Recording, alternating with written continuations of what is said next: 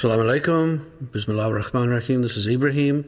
Today I would like to talk about magic, Islam, and Sufism. My students of Sufism have asked me how to deal with magic, black magic, and possession by jinn. I will answer these questions according to what I know. I understand magic, both white, black, and any color, to be a focusing of the human will coupled with intention. By the use of ritual and props, the mind can be focused to such an intensity as to manifest a shift or change in some of the elements of nature. The mind is an extremely powerful tool when focused. But not everyone knows how to do this. Those that do know are people who usually practice a discipline such as one of the arts, or sports, martial arts, and sciences. Many of these people do achieve the same mental focusing as those of the magical arts. However, in magic, the consequence of both the act and intention are extremely dangerous, if not eventually fatal, to the person and their soul. Magic is an attempt to influence nature, to manipulate people for personal or economic reasons. In many cultures, magic is normal and accepted as a natural component of life. Potions, herbs, amulets, and services are bought and sold. In other cultures, magic is considered silly or as a primitive and superstitious vestige of old times. The reality is that we are bombarded by magical influences all the time. These attempts at influence arrive as advertisements, songs, pleadings, campaign speeches, anthems. These are the more visible manipulations. We are also being influenced by our own inner voices, called by the Sufis nafs, our habits, ideas of right and wrong, good and bad. In the white or lower magic, there may be attempts to make another person fall in love, lose a job, attain money, or become pregnant. Depending on the culture, this can be done through herbs, recitation, books, teas, singing, dancing, drawing, vigils, or meditation. In black or high magic, there are attempts to bind jinn or demons to the sorcerer's will and then command them to perform deeds such as finding hidden gold, stealing precious materials, or creating havoc or death. Now, according to Islam, this is all shirk. Not only is it forbidden, but it is the height of arrogance because you are playing God.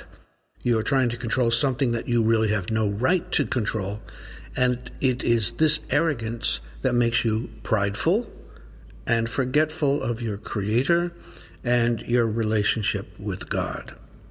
Those that study and perform magic often feel a temporary sense of power. This feeling of power is extremely addictive.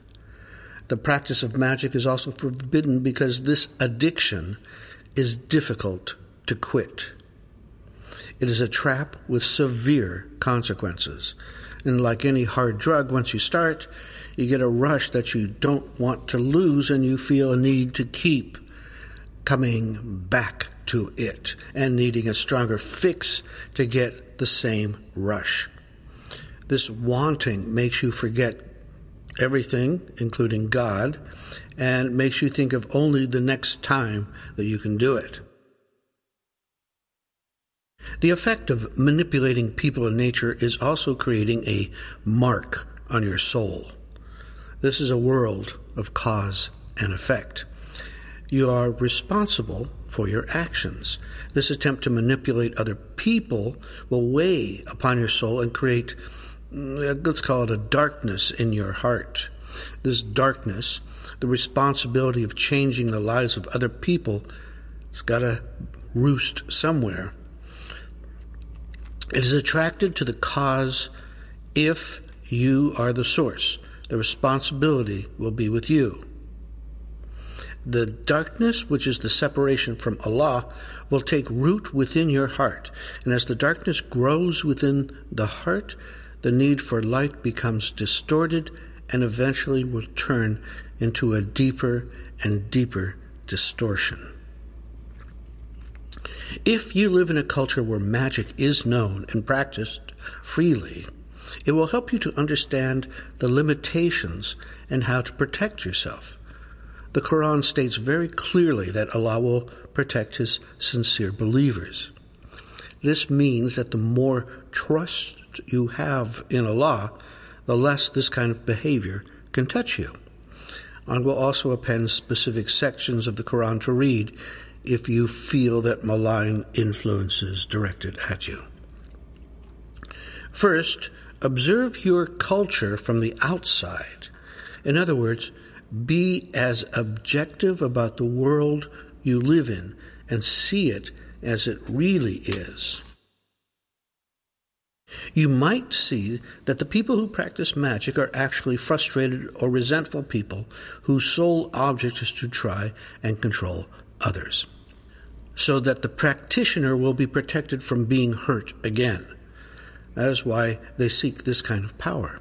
It's sad and somewhat pathetic, but you will notice that these people will put on a show of being kind and sincere and helpful for a price. Stay away from these people. If they are family members, show good adab, be polite, but do not be sucked into their way of thinking. If you feel their effect or a change in your thought patterns that do not seem like how you usually are, do your zikr, say La ilaha illallah or Allahu Akbar 3 times. You can also say the Al-Nas or Ayat al-Kursi. The greatest power in the universe is Allah. Nothing can stand against Allah. Know this in your heart and mind. By allying yourself with the greatest magician and sorcerer of all time and space, you are protected, and your enemies will have no power over you. There's nothing greater than God. The closer you are with Allah, the less you will even notice these little aberrations. Instead, you may feel pity or even humor about the situation. Another secret weapon against magic is humor. Laugh at these misunderstood and flailing attempts at control. And the less power these attacks can damage anyone or anything. You see, it is fear that gives magic its power. Your fear is the fuel that fires this kind of magic.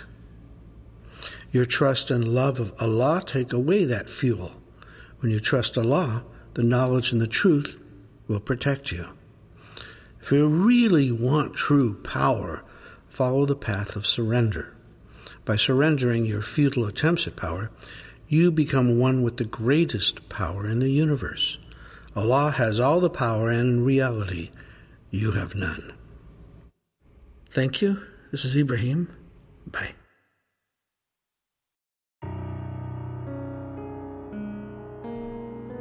Assalamu alaikum, Marids, seekers, curious, and interested listeners.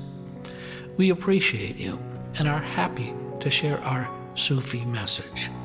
Your donation will help support our Sufi Center in Sydney, where we do zikr, sohbet, spiritual counseling, and healing services. We believe the message should be free, but it costs equipment, rental, services, software, and hardware to get this to you. So thank you for choosing our podcast among all the millions available.